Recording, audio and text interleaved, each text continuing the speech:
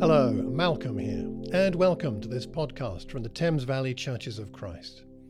We're spending January and February 2022 in the Gospel of Mark. Going back into ancient history, Mark's Gospel was represented by a lion, the king of the beasts. And Mark represents Jesus as a victorious yet humble king coming to establish his kingdom. Join us for these daily devotional podcasts as we learn from the Lion of Judah. Now, on to today's podcast.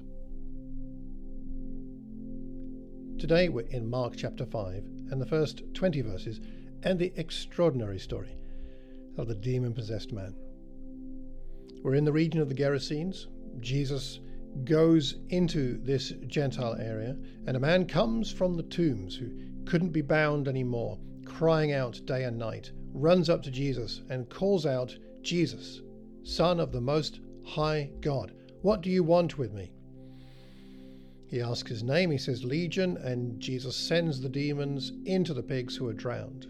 People run off and tell everybody. They come back and they see the man who had been possessed by the legion of demons sitting there, dressed in his right mind, and their response is to be afraid.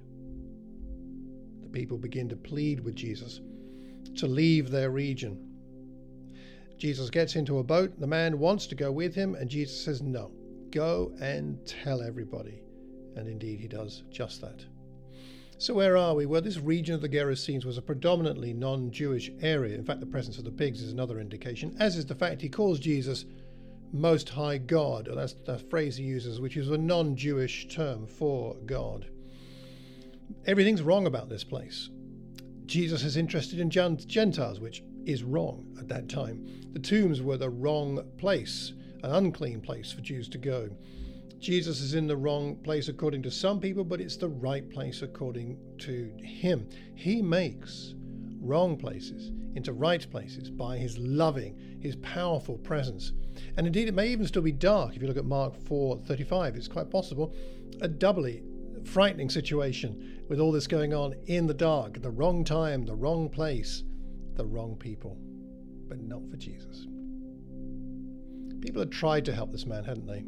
Well, I say help. I mean by binding him, at least perhaps to try and prevent him from hurting himself, but nothing was working. He was loaded with chains in a vain attempt to curb his inner turmoil with outward restraint, as one of my commentaries puts it. But his problem was not external, and no amount of external attempted restraint was going to change his inner state. We need that inner change.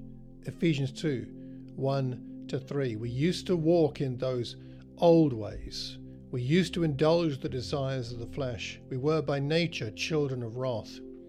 But we have been changed, just like this man.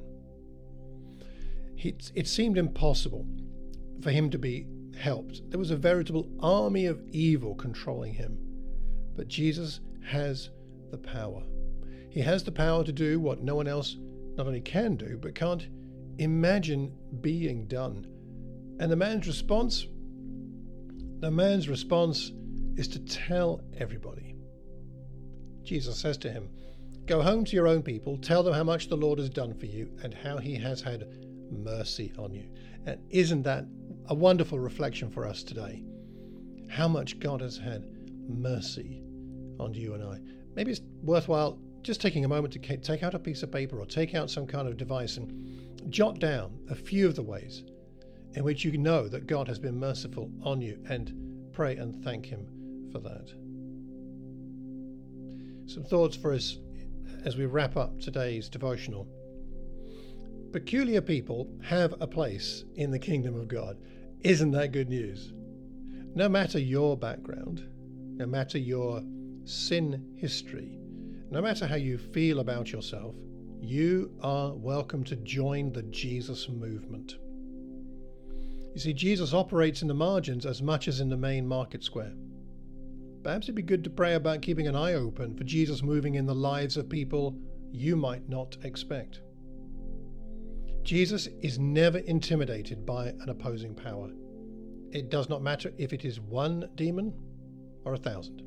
Therefore, even though we are fearful of many things in this life, when we are close to Jesus, we can tap into His confidence.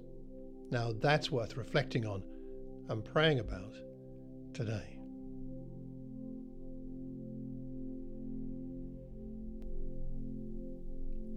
Thank you for being with us today. If you'd like to find out more about our congregation, have a look at the website thamesvalley.church. Until the next time, God bless, and remember to listen to the lion.